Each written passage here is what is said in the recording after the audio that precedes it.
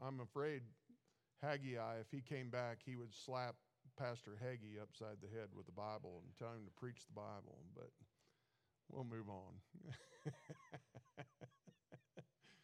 All right. Couple of things. We have 28 teens here tonight. Amen. You know, little revival breaking out with our teens, and praise the Lord for that. I'm not sure how many, Tyler and Kinsey, and who's in, did they split that up? Who's in the other one? Is that Shiloh in there? Yeah, she's probably pulling her hair out too, so. All right. How many thing did you say? 19 and the little kids all together. Amen. That's awesome. Love it. Love it. How many did we have last night in Quam? 77 kids in Quam last night. So we were down a little bit, but that's all right. One of these days, 200 in Quam. That's the goal. I just heard a lot of oh me's come out. I don't know what the deal is, you know. It's awesome though, isn't it? And I got to say this too. There's some of you have really stepped up and are taking some steps, and I just see a lot more of you, and I thank God for that. You know, you never go wrong giving God more time, and God will bless that, and I'm truly encouraged by that. So we let's get into this. We are ready for the second message. So if you remember, Haggai comes in, he preaches 4 messages. They have, the first group has come back out of Babylon in that area, and they've come back down into Jerusalem to rebuild the temple, rebuild the worship, and to rebuild the walls. That's Ezra and Nehemiah. You can read about that. And we know that this first group had tried to rebuild the temple. They got shut down after 2 years, and so for 16 years it has sat dormant, and nothing has been taking place there. But the Jews have come back in, and they have reestablished their businesses. They've gotten their all of that going along, and so now they have spent the last 16 years building their new homes, building nice homes and all of that. And we saw that in chapter 1, the first message, and Haggai comes in, and he tells them, he said, God needs to come first, guys, and you need to quit worrying about your homes and building your sealed homes and your sealed walls and all the fancy things of your home, and you need to put God first and get back to where God is first in your life. And we see that all of these messages is that this is the hope for Israel, is you need to do this. And first of all, you need to have God first. Well, it's the same hope for America. God needs to come first, and God needs to come first in the hearts and the lives of the believers. That's where it always starts. And I always say this, and I hope you understand that the hope that for America is for believers to make certain that their hearts are right with God, and God can and will use you to make a difference in this country, and He can use believers to turn the world around and turn our country around. Well, we get into the second message now in the first 9 verses of chapter 2. And so first of all, God first in chapter 1, first message. Second message, seek God's glory. Remember, he tells us when he was writing to the Corinthians, and they were having some struggles in their carnality, and Paul commanded them in chapter 10, verse 31. He said, whether therefore you eat or drink or whatsoever you do all to the glory of God. And that is what we as believers need to make certain that we are doing, is bringing and seeking God's glory in all things. Well, let's get into this, and I'll try to get through this in a few minutes that we have. In verses 1 and 2, we're going to see God's warning in message number 2, God's warning. And in the 7th month, in the 21st day of the month, came the word of the Lord by the prophet Haggai, saying. So if you recall back in chapter 1, verse 1, in the 6th month. And so that was the first message. Now a month later, we have the the second message taking place. And so God does give them some time to get things right and get things in order and get things changed in their lives. And isn't that nice to know, too, that God does give us some time to get things right? And so often we are such an on-demand type of people that we expect that out of others also. And I'm just glad for God's long-suffering in our lives. But here we see, so the seventh month, then came the word of the Lord. And here it's God's word. It's God that sets things in order. It's God's word that sets the standard. And that's all Haggai is doing. And he mentions this over and over, that when he's speaking what God has said. And that's exactly what we need to do. If God is going to continue to grow this church, it's not our words that matter. It's not our standards that matters. It matters is, what does God's word say? That's it. We don't let culture determine to us what we do. I haven't watched it, don't care to watch it. They had a commercial in the Super Bowl. It was some very woke religious, God gets you or something. I don't know. But anyway, the commercial was very woke and very much centered towards what the culture thinks Christianity ought to be. This unsaved world has no idea who God is and what God's standards are, and it really does. Even in our opinions, don't matter. What matters is, what does God's word say? Just let God's word set the standard. That's what we live by. That's what we ought to do, and it doesn't really matter what people are saying. There's some Hollywood guy, I can't remember, Rob somebody. Reiner, is that his name? Is he a director or something? Very vulgar, very unsaved man, and he had some article out, and there was an article about him stating what Christianity ought to be. I'm sorry, Mr. Reiner, you have no idea what Christianity ought to be. And so we really don't care what Hollywood thinks. We really don't care what the unsaved world thinks. And we really don't, and I don't mean this in a mean way, it really doesn't matter what we think. What matters is what God's word says. And that's what Haggai was doing. He was just coming in and saying, "Thus saith the Lord, this is what you need to do." And so now he goes, and speak now to Zerubbabel, the son of Shealtiel, governor of Judah, and to Joshua, the son of Josedek, the high priest, and to the residue of the people, saying, here again, what does God's word say? It doesn't matter who you deal with or who you talk to, they need to hear the same thing. This is what God's word says, this is what we do. And it really doesn't matter, but we need to speak God's word. And that speak now, that's an imperative command. And he was telling Haggai, don't hesitate, just go out and do what you're told to do. Well, it's the same way with us today.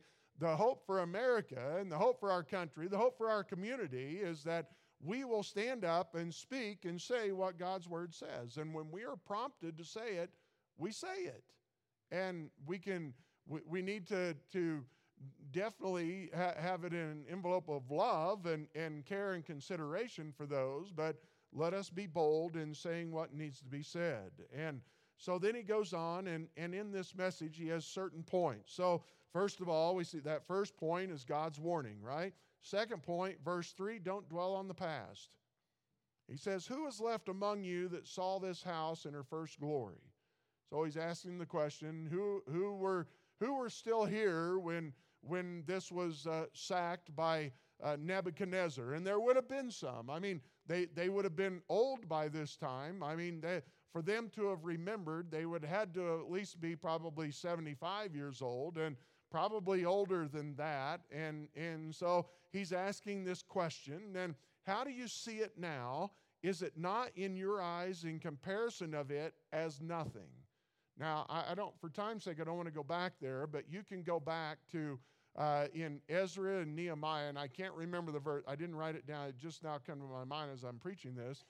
But as they built the temple and rebuilt the temple, so it had been in Ezra, it says that the older people wept because of the size of it being much smaller than the other one.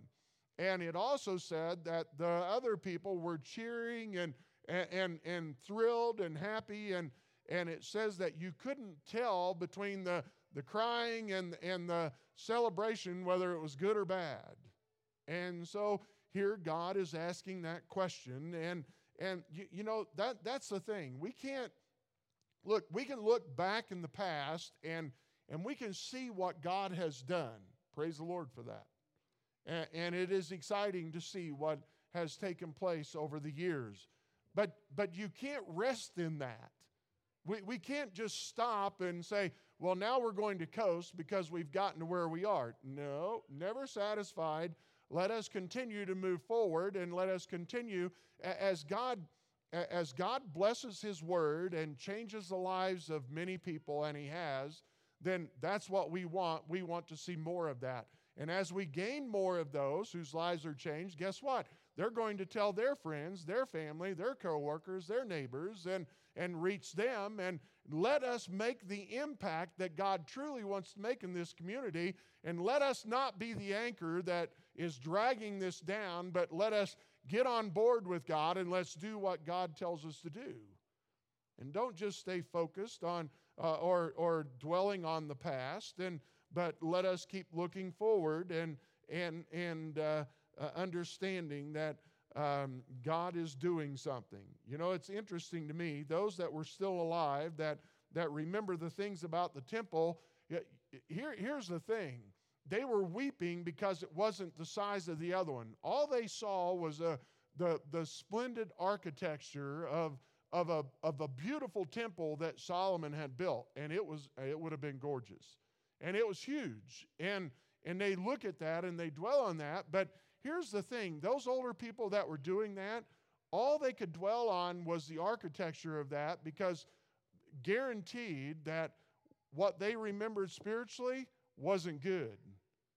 Because they were in the generation that brought on the God judging them and taking them captive. And so they were all wrong in the things that they were looking at, and I do believe God was calling them out for that. And so don't stay dwelling on the past, but stay focused in verse 4. Yet now be strong, O Zerubbabel, saith the Lord, and be strong, O Joshua, the son of Josedech, the high priest, and be strong, all ye people of the land, saith the Lord, and work, for I am with you, saith the Lord of hosts. And all three of those are an imperative command. And to be strong, to be confident, to be courageous, to be firm in what you believe and why you believe what you believe. And understand that the Lord of hosts is with you. The Lord of the army, He is with you. He'll always be there as we are serving Him and walking with Him. And so stay focused. It's the same way in our lives today. The battles are still the same through all the years and through all the generations. There are going to be those that oppose you, and Satan is going to fight those things. And you know what? Just continue to be strong. If you have a weak moment and you fail in your walk, you know what you do? You get courageous and you trust in the forgiveness of God, and you take it to God, and you get things right with God, and you get back up and you keep battling along. And don't get out of the fight. Just don't quit. And so we do fail along the way, and we fall down flat on our face. You know what you do? The righteous man gets back up.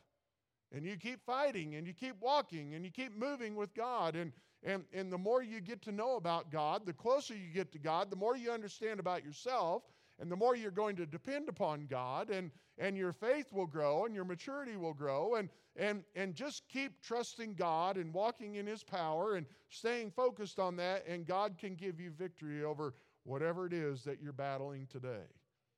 But how we need to be strong in the Lord. And then verse 5, trust what God's word says. Trust God's word. According to the word that I covenanted with you when you came out of Egypt. You know what the Hebrew word for covenanted is? Kareth. Isn't that cool? That's where we got that word. It means to cut a contract. Okay? That's what it means. It's a contract, and he made a covenant.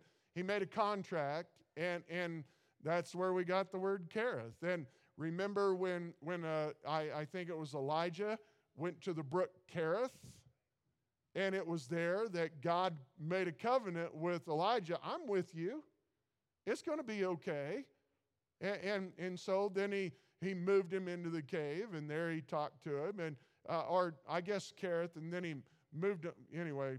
But anyway, to cut a contract, okay? And here we see, according to the word that I covenanted with you. Can I tell you that God's word is still relevant for us today?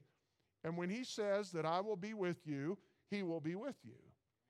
When God says that you obey me and I will bless you, he will bless you. When he tells you that seek me first and my kingdom and my righteousness, and I will give you what you need to live, he will do that. When he says I'll never leave you nor forsake you, he will do that. God's power is there and evident, and we need to know that God never leaves us alone. And you can go back to John 14, verses 15 through 18, Deuteronomy 31 and verse 6, but especially in John 14, 15 through 18, there he says, I will give you the Comforter, the Holy Spirit of God, and he will indwell you, and he will be with you forever. He never leaves you. And so what does he say then? Fear ye not. And so now and here in the context, the new temple may not impress everyone's expectations. The world is going to fight you every step of the way. However, you can know that God's omnipotence is promised and will carry out what he has constructed for us to do, and he will do that for us today.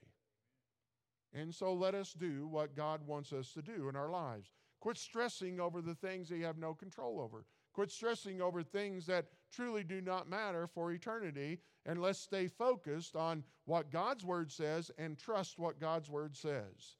And then verses 6 through 9, faith and obedience will change the world. It'll change your world. It'll change your family. It'll change your church, which in turn will change the community, which in turn can change the state, which in turn can change the country. And it's all through faith and obedience of believers. Look at this, and God's power. I love this. I got to finish this. I'm not going to stop. You're just going to hang on, all right? God's power is revealed because of the righteous. Look at this in verse 6. For thus saith the Lord of hosts. How many times have we already seen this? The God of the army, okay? He has all power, okay, guys? Trust in what he says, right? For the Lord of hosts, yet once it is a little while, and I will shake the heavens and the earth and the sea and the dry land. Well, I'm telling you, when God wants to get somebody's attention, he can do it. And we need to be praying that God gets our country's attention. However, before we get so focused on the country, focusing on God, let's make sure we are focused on God and that he has our attention. And so let us make sure that he has our attention. He says, I will shake the heavens and the earth and the sea and the dry land, and I will shake all nations. And get this, I love this, and I want to see this happen. I don't know how it's going to happen, but I will shake all nations, and the desire, that desire are the precious things that they love. All right? This is all the nations, all the heathen nations he's talking about, all their desire, all the things that they love, all the treasures that they have of all nations shall come, and I will fill this house with glory. I love it. You know what he says? He says, I'm going to take the treasures of the heathen, I'm going to bring it into the temple, and I'm going to use it to bring honor and glory to me. I love that. I do. And he's going to shake the nations. And, it's like Todd Simon used to say, somebody gave a bunch of money and they had been ungodly and how they'd gotten or whatever. And some older gal said, you know what? The devil's had that money long enough. Let's use it for God's glory. And why not? I mean, think about it. The world just spent $23 billion betting on the Super Bowl. $23 billion. It said there was over, I can't remember, 17 million people made bets on the Super Bowl. What a waste of money. I mean, but we see the world doing those things, then, hey, I have no doubt God is going to do what God wants to do, and we want to do something great for God. Allow Him to do that through us. And I don't know how He's going to do it, but I know God's going to use us to make a difference in Morgan County and do something that only God can do. And we will trust Him and watch Him shake the heavens, shake the earth, shake the sea, shake the dry land, shake all nations, and I will fill this house with glory, saith the Lord of hosts, as long as we bring honor and glory only to God. That's all it's about. Only Him. Only Him. That's the only one that matters. Only Him. He owns everything. And He says, the silver is mine, the gold is mine, saith the Lord of hosts. Even that of the heathen, God owns it. And then look at verse 9, and I'll be done. God's blessings. The glory of this latter house shall be greater than of the former. Think of that. I mean, you go back and read about Solomon building that temple, and you think about the glory of that. Go back and look at the thousands of animals that were sacrificed the day that they dedicated that. I mean, it was amazing to think, and God says the glory of this temple will be far greater than that one, saith the Lord of hosts. And in this place will I give peace, saith the Lord of hosts. And that word peace has the idea of completeness, soundness, and welfare. You know, let us continue to serve God. Let us stay focused on what God wants us to do. Let us trust what God's word says. And let this always be a place of peace for those that come. You know, I saw that yesterday. There was a family came in that was grieving for their loved one. You know what they found here? They found a church family that didn't know hardly anyone here. But they saw an expression of love that they probably had never seen before. And let it always be a sanctuary where whoever they are, they can come and we can preach to them peace, because Jesus is the answer. And let us continue to bring honor and glory to Him. Father, we thank You for Haggai. Thank You, Lord, for this second message. I pray that it will be an encouragement to each one who's here. In Jesus' name I pray. Amen. God bless you guys.